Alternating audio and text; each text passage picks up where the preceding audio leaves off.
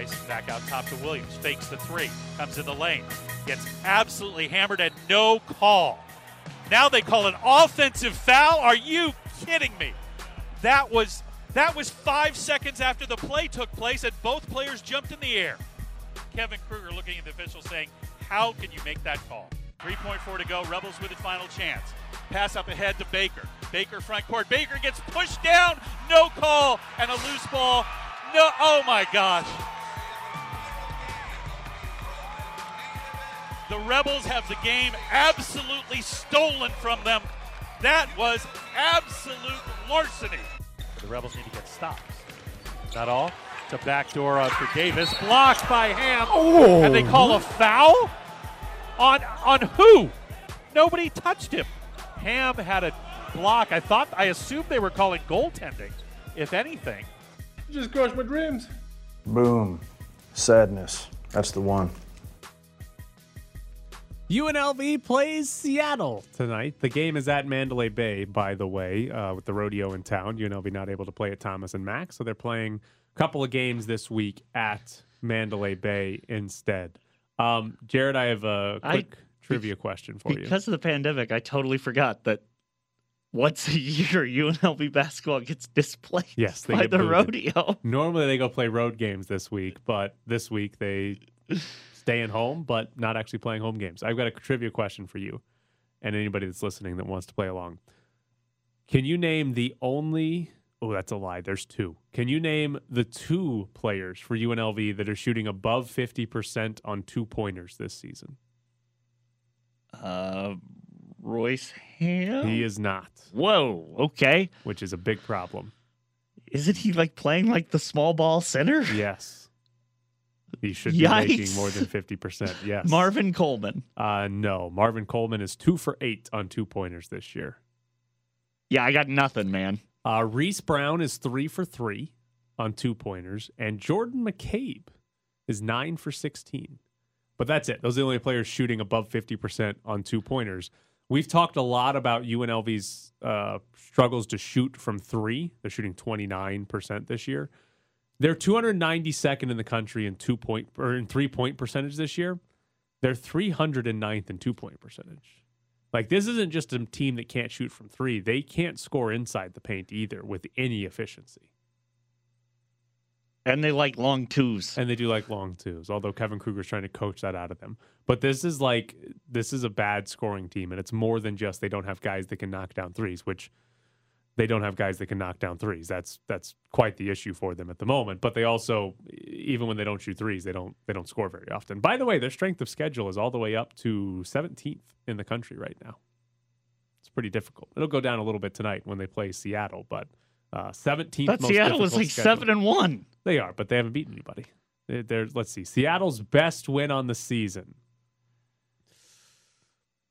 Hastings? Idaho State?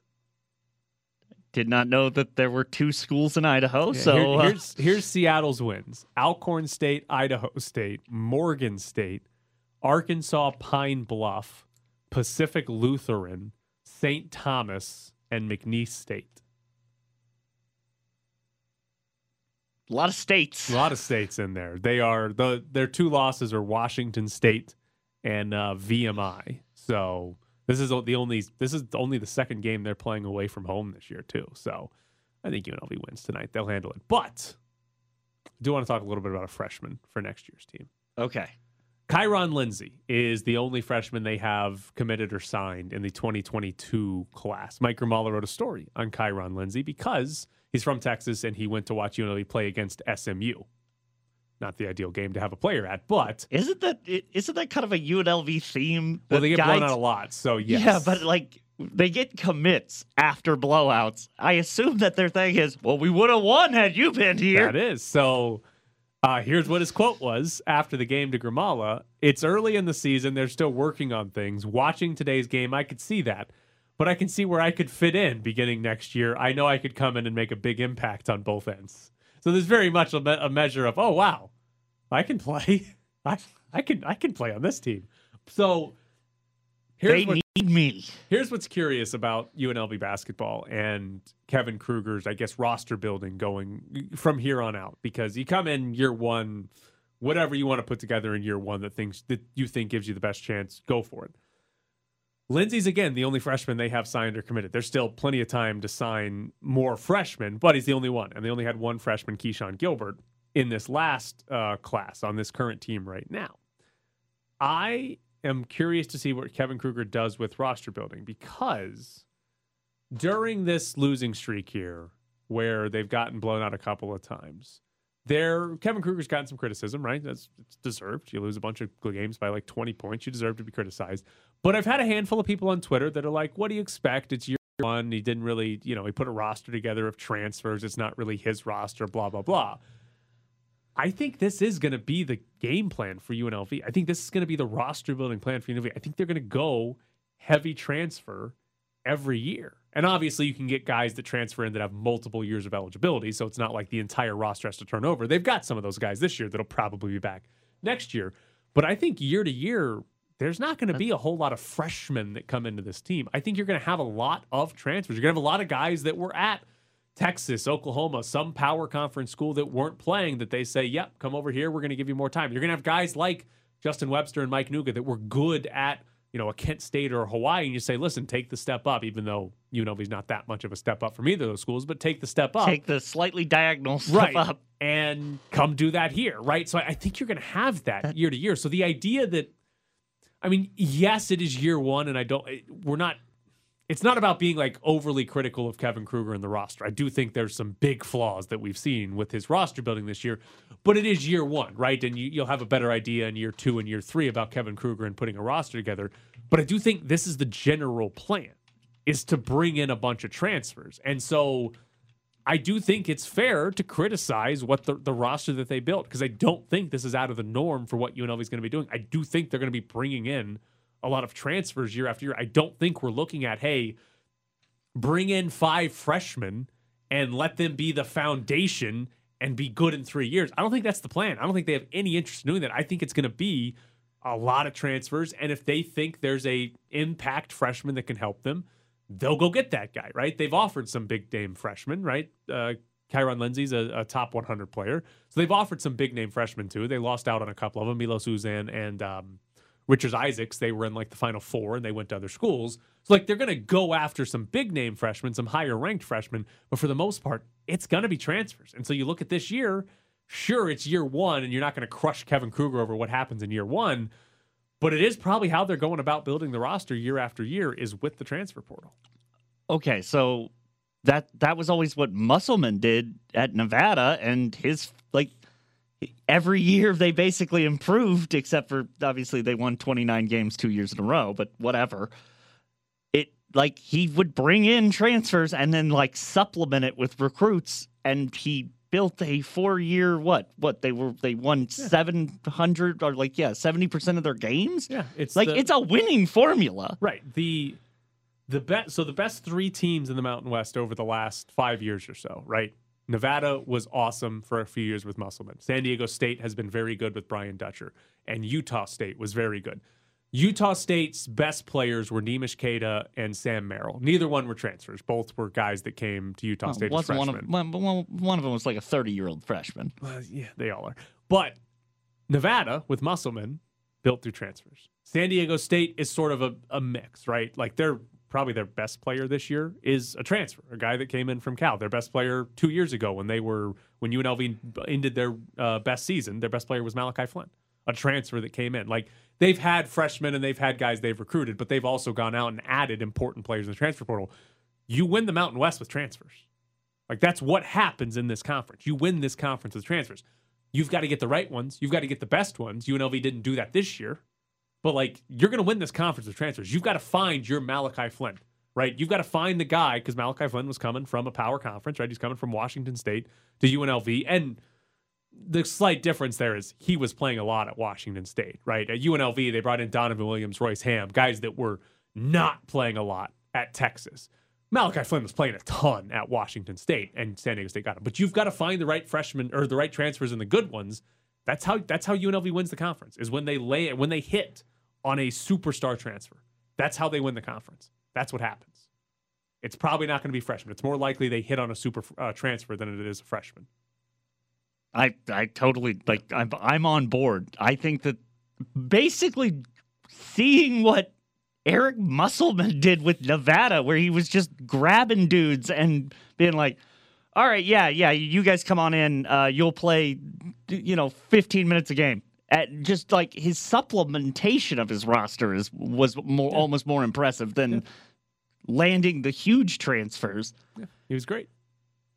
I don't see why, I don't understand why that would even be a criticism of we need homegrown guys. The homegrown guys, if you're playing at Bishop Corman and you're good enough to get a Power 5 offer, well, I don't know why they won't stay at UNLV. They live in Vegas. They've already experienced that. Yeah, get us. They missed on Julian Strother from Vegas, who's at Gonzaga now. And starts for Gonzaga. Gonzaga. Right. That's what happens to a lot of the good players here. So the transfers are going to be the key here. By the way, you had someone in one of your tweets, someone in your mentions, I know you don't actually look that hard at them, but went off on the fact they lost to a Jesuit school. That was the part that was breaking this fan, was that they lost to a Jesuit school? Is that a thing? San Francisco? Yeah, is that a thing in basketball? I can't, is that, Isn't Gonzaga that? I'm pretty sure. Why is that? It's not like it's a regional, Hebrew institution or something. Why was that your breaking point? Maybe UNLV needs to become a Jesuit school. Maybe that'd change the tides here. Forget about transfers. Hey, they just got research. Yeah. So last thing here on UNLV basketball, what I think is going to be very funny tonight, UNLV is going to play a game at Mandalay Bay. There is not a vaccine requirement at Mandalay Bay. It's going to be anybody can go. You just have to wear a mask. I've had a lot of people on Twitter. I say a lot. It's probably 6 people. But I've had 6 people on Twitter that have yelled at me about UNLV's attendance this year and saying, well, there's a reason nobody's at these games. It's because it's a vaccine requirement. I am going to find it very funny when there are 17 people at this game tonight because attendance is going to be bad. And you look around and say, oh, I thought the vaccine requirement was why UNLV had bad attendance. No, people are idiots.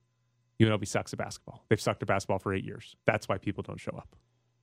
Yeah. It's not that hard to figure out. They haven't played a meaningful game in 8 years. They've not played a game with any NCAA tournament significance in 8 years. Nobody's showing up to watch that program.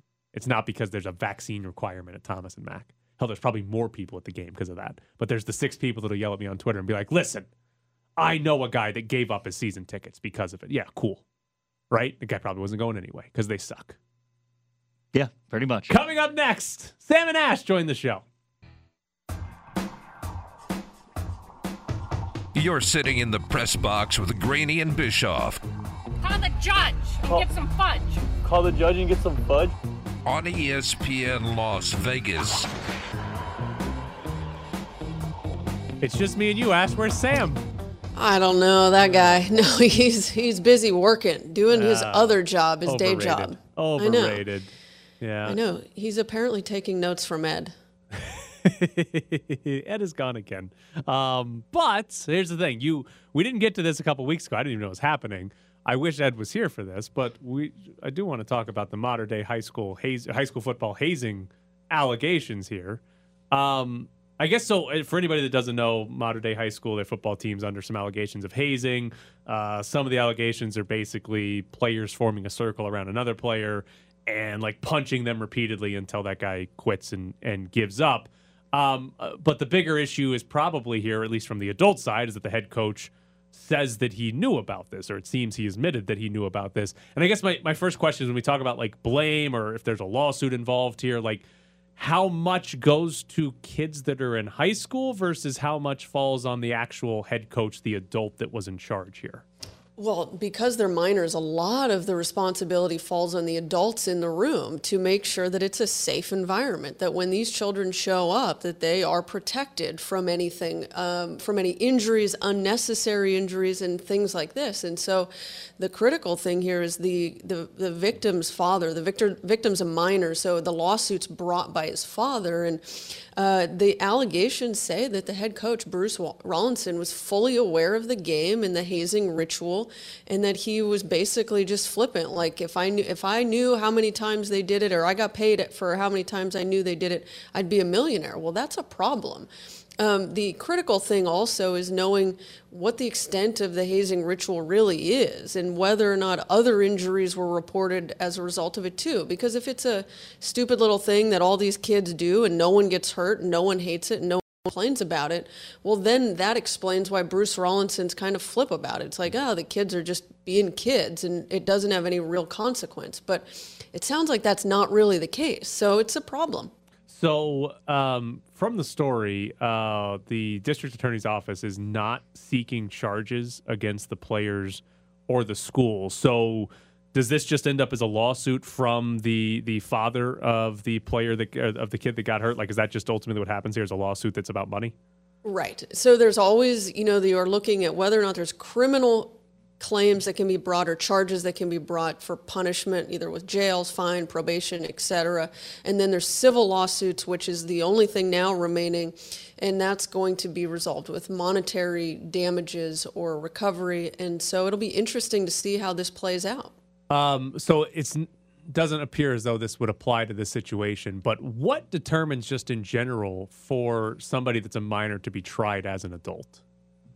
Oh, it's usually their age at the time, the actions that they've taken. It's basically the prosecutors will, when they're bringing charges, they will attempt to try the minor as an adult, and they'll make their argument for why. And they'll look at the severity of the charges, the conduct of the minor, the actions, and their age. So if they're 17 and they've done something very, very severe and heinous, then the likelihood of being tried as an adult is significant. I mean, Kyle Rittenhouse is a great example of it. He was tried as an adult, but he was basically 17. Or 18. Is it a matter of, I guess the age there is important, how close you are to 18, but is it, I don't know if there's a way that this is actually phrased legally, but is it a matter of like, yeah, you might be 16 or 17, but you should have known better than that?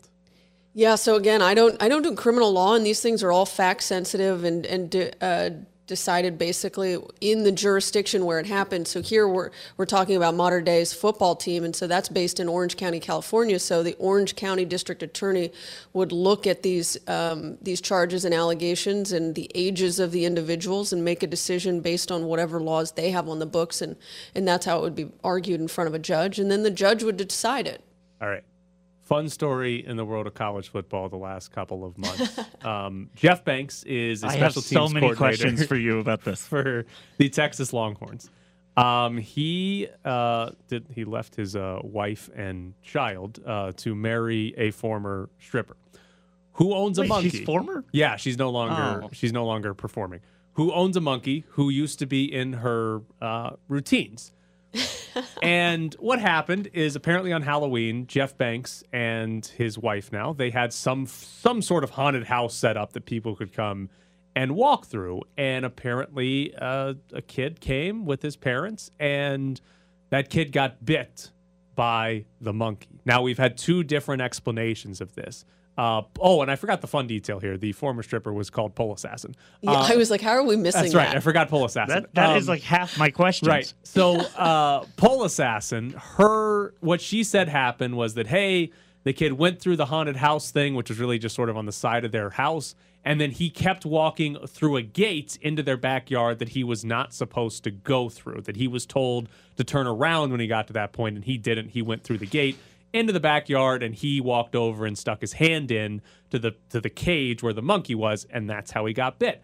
That was Pole Assassin's side of the story. The other side of the story from the kid, or at least the kid's parents, is that no, she basically brought the monkey out and was like, hey, my monkey knows how to give high fives. Give him a high five. And the monkey bit the kid on the hand, and that's how this happened. I guess is the answer here, you got to have eyewitnesses? Like, how do you prove whose story is right? Well, yeah, so eyewitnesses will help. You want to have someone that is there and ideally unrelated to Pole Assassin, the monkey, or the family of the kid, because then they're an independent witness and they won't have any bias or likely intention to maybe lie or misrepresent the actual facts of what occurred. You would also, you'd get a lawyer to send them a preservation of evidence letter way back when this happened around Halloween, so that if they had any surveillance video that would be recording throughout the time on the exterior of their house, that would be forced to be preserved. And so that's what you would look toward. Ash with us from salmonashlaw.com.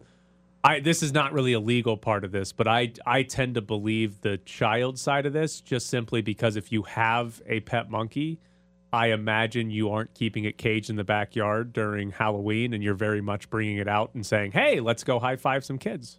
Yeah, absolutely. If I had a pet monkey and it's Halloween, that thing's not in a cage in the back of the house with a little index card saying caution. Yeah, and if I think you mentioned in the article that the monkey was part of the routines that Pole Assassin used to do in her former career.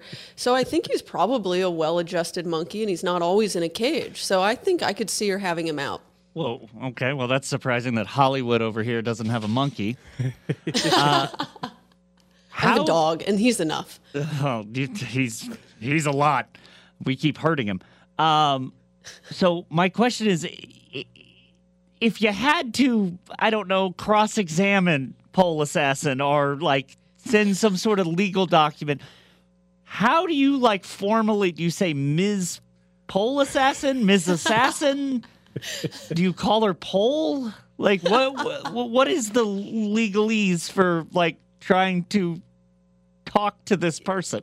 Yeah, I think you and I would both want to refer to her as Pole Assassin, but if she had a good lawyer on her side, they would make a motion to exclude any references to it. Well, okay. Actually, here's my thought on it, is that which side is more likely to try to enter in videos of the monkey performing on stage? If this actually went to court, who would that help more to be look, this monkey was on stage as a part of the routine? Oh, I think the kid, the likelihood that the monkey's not always in a cage and that he's civilized. But I guess here we have a fact of an animal that otherwise, and based on Pole Assassin's stories, that he's a very friendly monkey. And he gets along with everyone.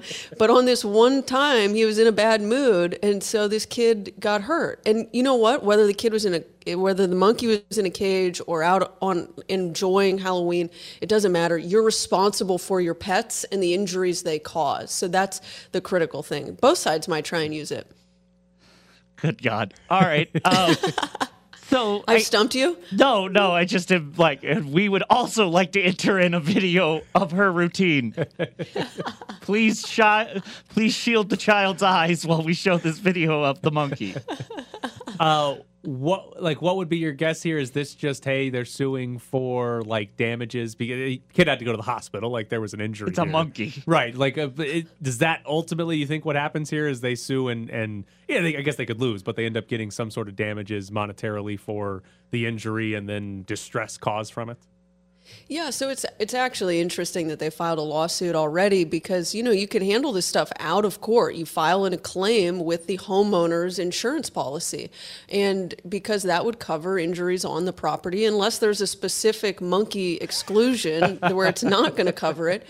But yeah, and usually insurance companies, if the injuries are significant, proven, and liabilities there, which it's arguably there enough for this case, they should have resolved it already. So it's either a case of attorneys wanting to file a lawsuit and be in the press, or insurance companies doing the wrong thing and not resolving this for Pole Assassin and the monkey. So, she doesn't want, what is it, Gaia's good name? Gia. Gia. Yes. Is that the monkey? Yeah, the monkey is Gia. She wants to make sure that the monkey's name gets cleared. Yeah, he did not bite this child. Well, actually, that's the one fact of the case they both agree on. The kid definitely got bit. The kid got bit. Yes, both agree on that. Oh man, I'm curious because I'm still obsessed with the name. What do you do if you have to file something where you're on behalf of my client, World Be Free? Oh, You mean if I represented a police? I've worked on a case where this is fascinating. A woman who was at the time a stripper was in a car accident. Was in a car accident, and her shoulder was severely injured, and as a result, it impacted her ability to do her career and profession. And we had to use videos and photos to help prove our lost wage claim. How'd you ask for those? It was tactful.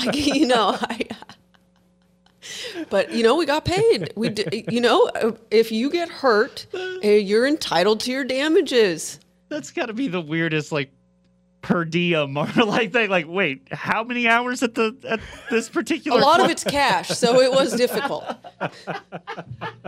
I will admit, a lot of her earnings are cash, so that was difficult. I told her that's going to be hard to prove. Well, she is Ash at salmonashlaw.com. 702-820-1234 is the phone number. Ash, we appreciate it. Thank you so much. Oh, I appreciate you guys. Have a good one. So 702-820-1234 is the number. salmonashlaw.com is the website. And that's Pole Assassin for you. Chris Chapman, the producer of the VGK Insider Show, text in, but can the monkey tend bar? That is a very good question and a throwback to one of our rejoins that is used on a regular basis. Look at Chris Chapman. Apparently, a loyal listener. Frequent listener. So thus far today, we've had the program director and a producer for another show text in. Apparently, our listeners are now my mom and our coworkers. And Sploosh from Chicken Derby, who listens and has chickens. I love Sploosh. We've got at least 5 here. We've branched out to Sploosh. You still seem unsure if I should be saying Sploosh on the air. I just don't know. Coming up next, it's Bischoff's Briefs. Call Sam and Ash at 702-820-1234 or visit their website, salmonashlaw.com. Sam and Ash, because you deserve what's right.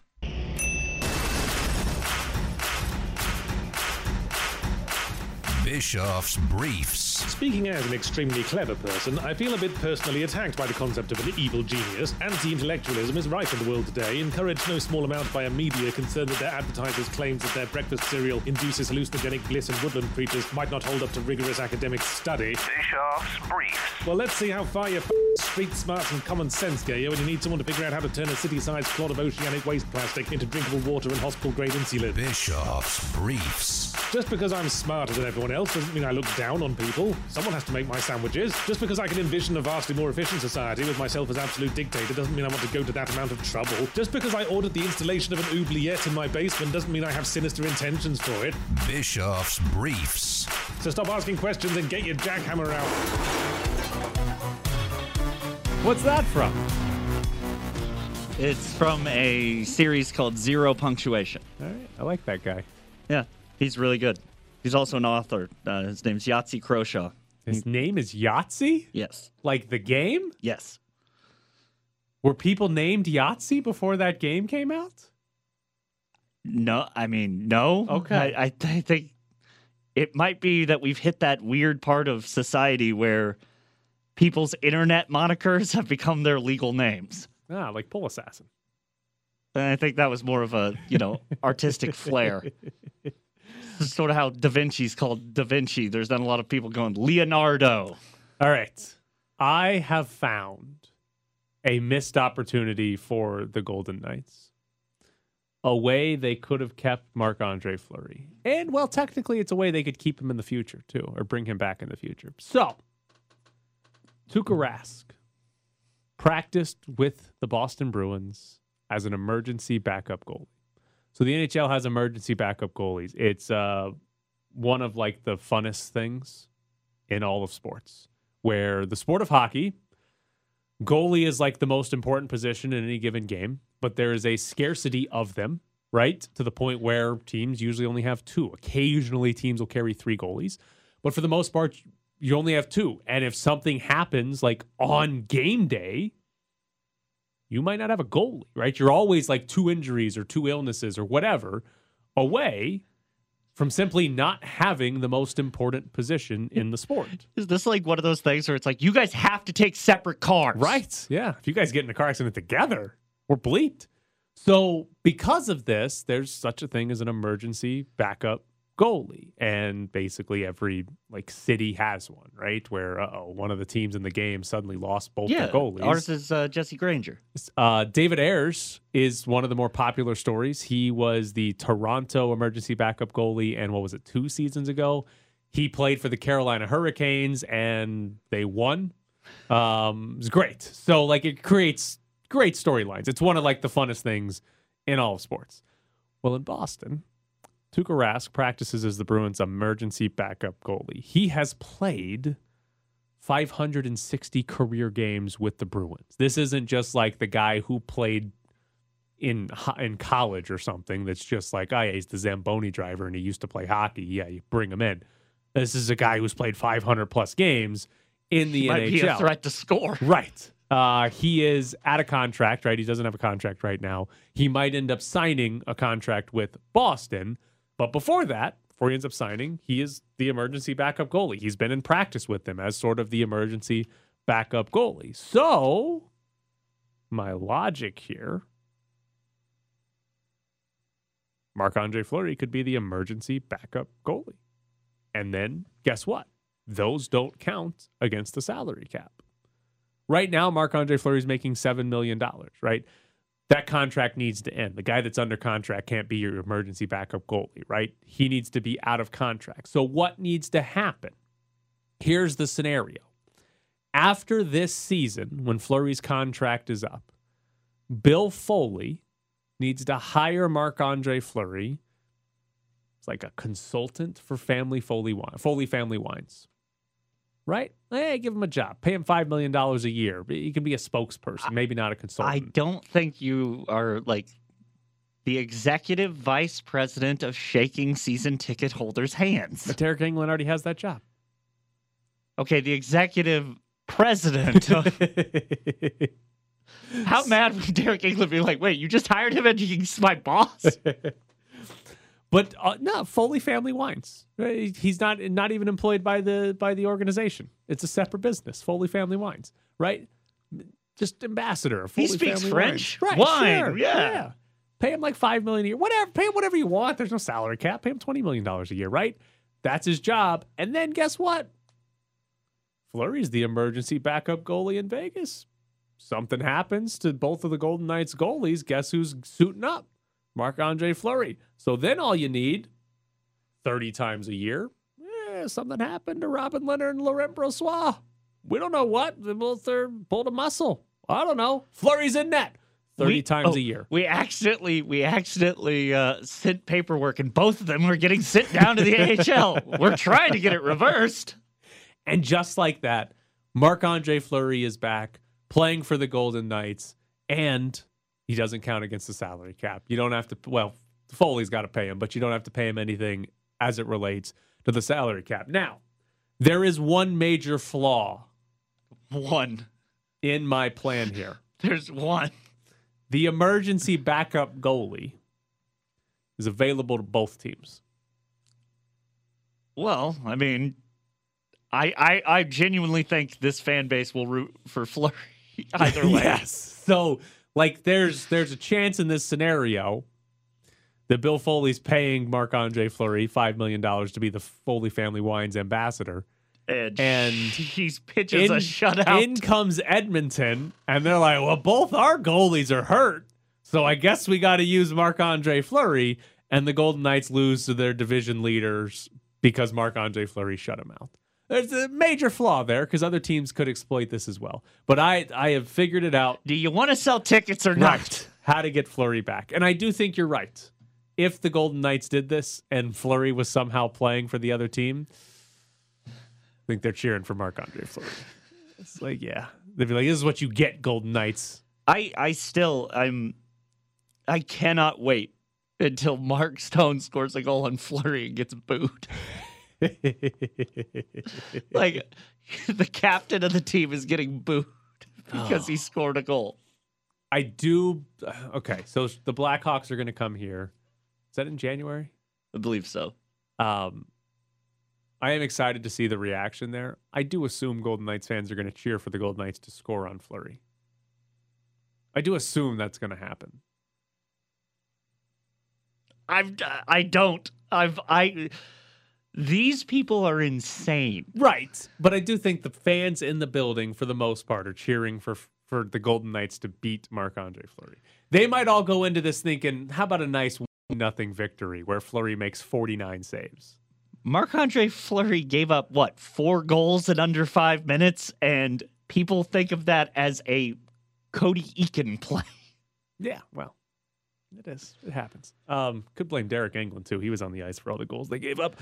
But that's just your executive president of shaking hands and executive vice president teaming up there. But yeah, I'd be curious to see what happens when Fleury's here, because I assume Golden Knights fans are going to cheer for the Golden Knights to win, but also they probably aren't going to be pumped if, I think, Golden Knights fans are going to cheer for the Golden Knights to win. I think there might be a little trepidation if somehow the Golden Knights are like, we put 7 past Fleury. Then they might be like, let's calm down. What if they hit double digits? That would be my ultimate Fleury. Oh no, Fleury gets pulled. Yeah, he would get pulled before double digits. Yeah, but Fleury gets pulled and they just smoke him. Yeah. It would be one of those it would be funny. Half the fan base would be mad at the team, and then the other half would be like, maybe this Lindner guy. This Lindner guy's pretty good. It would be funny. Fleury, by the way, playing very well recently. He's no longer the worst goalie in the league. He's actually been so good that his numbers he's above average now. He's probably one of the top 15 goalies in hockey. So now. Basically his career where he goes yes. cold for a very extended play. And at the end of the day, he ends up being a above average goalie. Yeah. That's what he's been as a Tiger. He's had 2 really good seasons. And then for the most part, he's been above average He's the goalie that can get you to the playoffs, and then you need someone to come in to win the Stanley Cup. He won one once, but yeah, if the Golden Knights had traded him out before the Stanley Cup final against Washington, maybe they would have won one. Maybe they'd have a cup in year 1. Maybe. Should have put Malcolm Subban in year 1. They would have signed Subban to an extended contract. Should have brought in Calvin Pickard for the Stanley Cup final. All right, here we go. We have 4 tickets to Disney on Ice, January 6th through the 9th. Disney on Ice will be at the Thomas and Mack Center, and we've got 4 tickets for you right now. 702-364-1100 is the phone number. We're taking caller number 11. You're going to win 4 tickets to Disney on Ice right now. You're also going to be in to win the grand prize, which is a 55-inch 4K smart TV that we'll be giving out just in time for the holidays. So 4 tickets to Disney on Ice right now and a chance to win a 55-inch television. 702-364-1100 is the phone number. 702-364-1100, caller number 11. And the Lakers steal it. Outlet. LBJ. LeBron tiptoeing on the baseline. We're 3 minutes into the second quarter. LeBron alone on the wing. LeBron's got another one. For the first month of the season, y'all blame everything on Russell Westbrook for the Lakers putting all them old-ass geezers together. Now I hear y'all gonna fire Frank Vogel. Listen, Russ is learning. Frank Vogel is a terrific coach. Putting all them old-ass geezers together and just trying to blame other people, it ain't right and it ain't cool. For me, I don't really believe in a lot of days in between, whatever the case may be. That's just my mindset. I get involved in how many minutes I've played or how old I am. I don't confine to that. I think, when you think negative thoughts, negative energy, then it just creeps into your mind. So I'm as young as I've ever been. You're locked in the press box. Is he a geezer or is he as young as he's ever been? As young as he's ever been. I enjoy Charles Barkley yelling about Anthony Davis not being good enough. Because I don't know that he's wrong. The whole point of having a big 2 is that you have a big 2. And that, LeBron James misses some time. That means Anthony Davis is supposed to be the big 1 that keeps the team good, and they haven't been that good. Granted, they're in 6th place in the West. They're killing it. Not in the play-in rounds right now.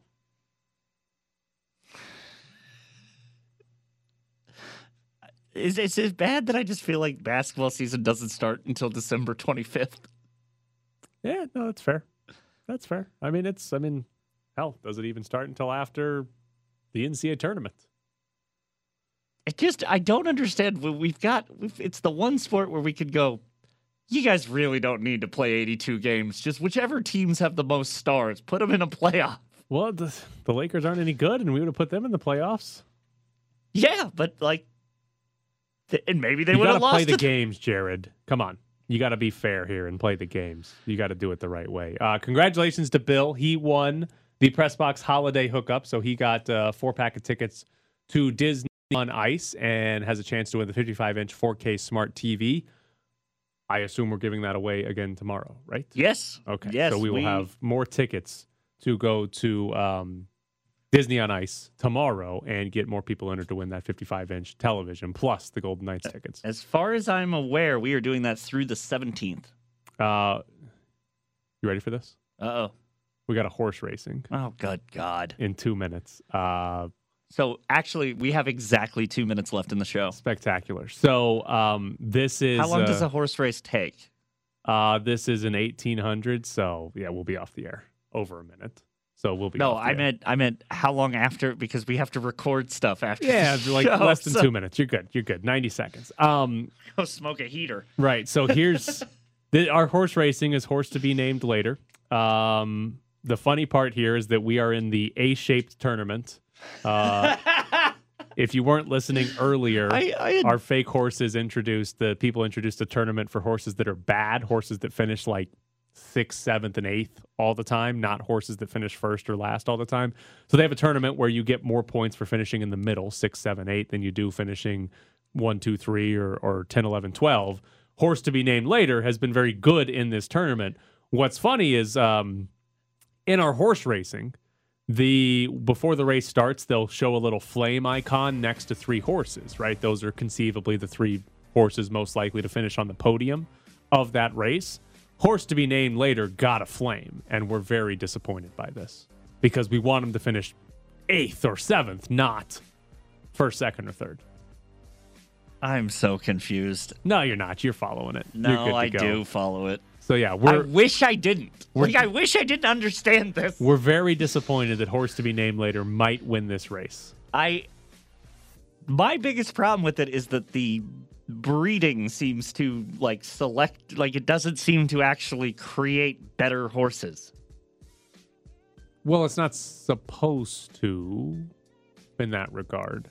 I'll be completely honest with you. I should probably put more thought into this, but I do think Zed, our horse racing game, would be better off in the long term if horses died.